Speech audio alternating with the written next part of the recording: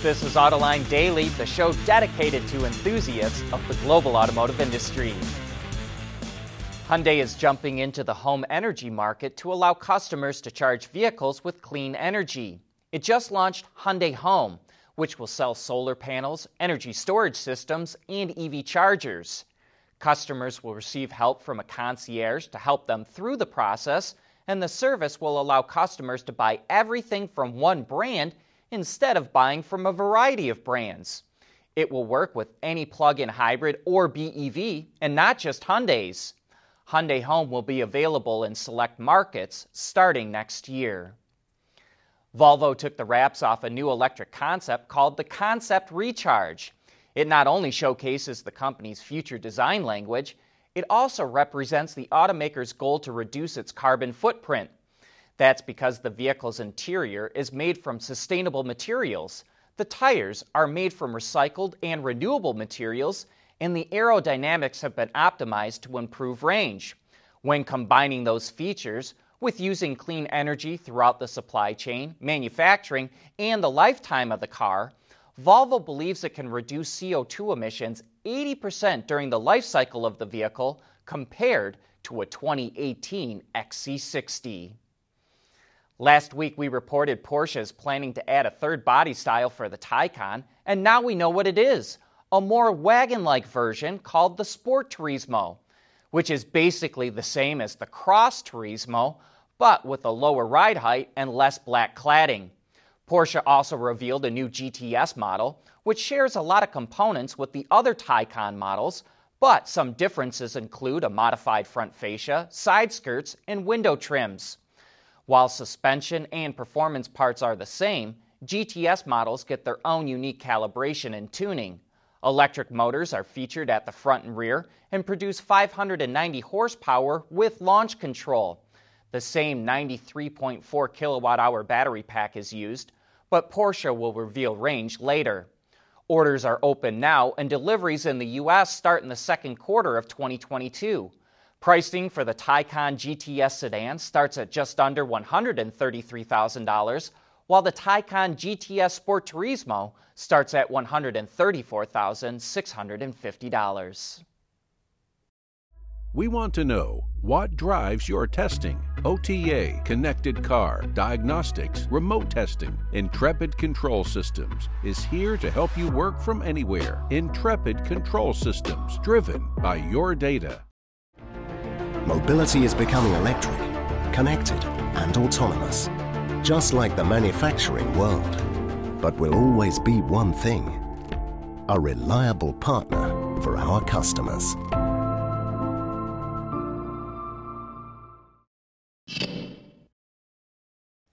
EV startup Volta Trucks announced it started producing the first prototype of its Zero commercial truck in the UK.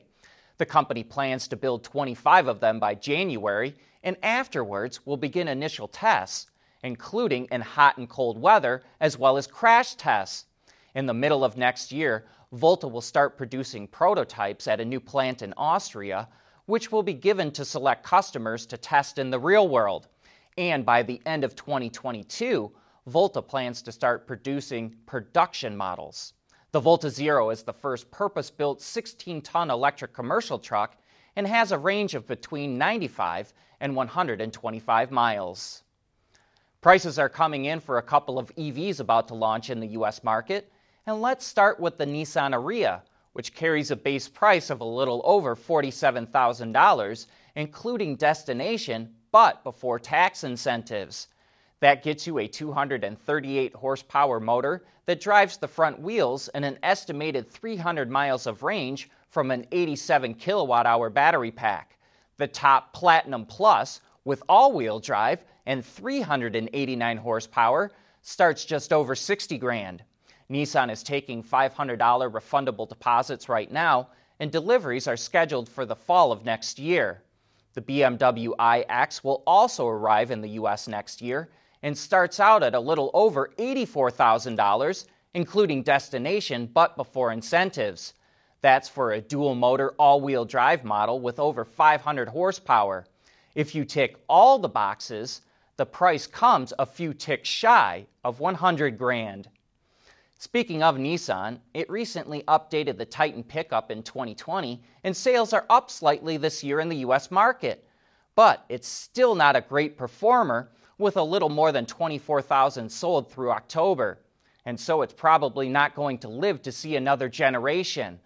Auto Forecast Solutions reports that Nissan is canceling production of the Titan in North America, and there's no plans to replace it. A Nissan spokesperson tells Autoline that the company has made no such announcement and that the Titan remains an important part of its truck lineup.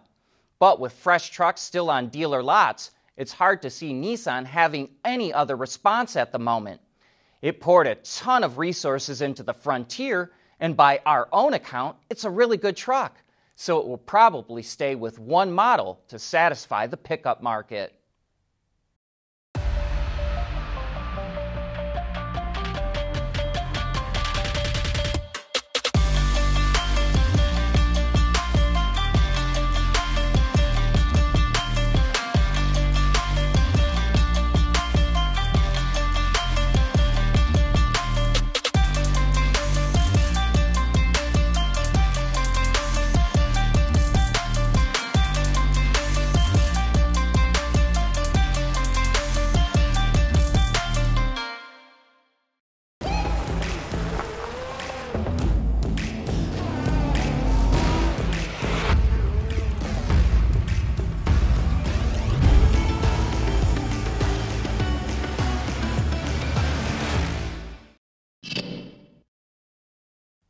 It's been astonishing to see Toyota go from being the darling of the environmental community to becoming a pariah. And there are several reasons for this. For example, Toyota sided with the Trump administration in fighting California's emission standards. But the main reason is that Toyota doesn't believe that electric cars are the only answer to fighting climate change. And that doesn't seem to sit well with many environmentalists. Toyota believes, for now at least, that hybrids are a better answer. Even so, next year, Toyota is coming out with the BZ4X, a 5-seat all-electric crossover. Based on the company's eTNGA platform, it comes with a 150-kilowatt motor up front, or as an all-wheel drive version with two 80-kilowatt motors. The front-drive version gets a 71.4 kilowatt-hour battery pack that will deliver an estimated 250 miles of range. For comparison, the BZ4X is rated at 500 kilometers or 310 miles on the WLTP test cycle. The all-wheel drive version taps into slightly more battery capacity, 72.8 kilowatt hours, but Toyota did not provide an estimated range for it. Toyota says the liquid-cooled battery can charge to 80% in an hour using a fast charger, and it will degrade only 10% over 10 years. Some notable features include a heat pump for heating and cooling the cabin, but it also has heated seats and steering wheel, as well as a radiant foot and leg warmer for front seat passengers, which presumably uses less power, yet allows them to stay comfortable. The BZ4X offers over-the-air updates, but this seems to apply only to the safety and infotainment systems. So, will the BZ4X be enough to convince environmentalists that Toyota is not a pariah? Probably not, but this is not the end of the story for Toyota. By 2025, Toyota will have 15 BEVs on the market worldwide, and it expects to sell 2 million BEVs a year globally by 2030. Maybe that will convince the skeptics, and we welcome your views on whether this will work or not. And here's a safety test we can get behind. Honda and SoftBank have teamed up to test 5G and cellular V2X technology to reduce collisions between people and cars. But the great part about this test is it not only sends an alert to the vehicle and driver, but also the pedestrian's phone. Part of the test also includes an alert even if an obstacle is in the way or there's poor visibility. The two hope to wrap up the test by March of next year. But that brings us to the end of today's show. Thanks for tuning in, and we'll be right back here again tomorrow.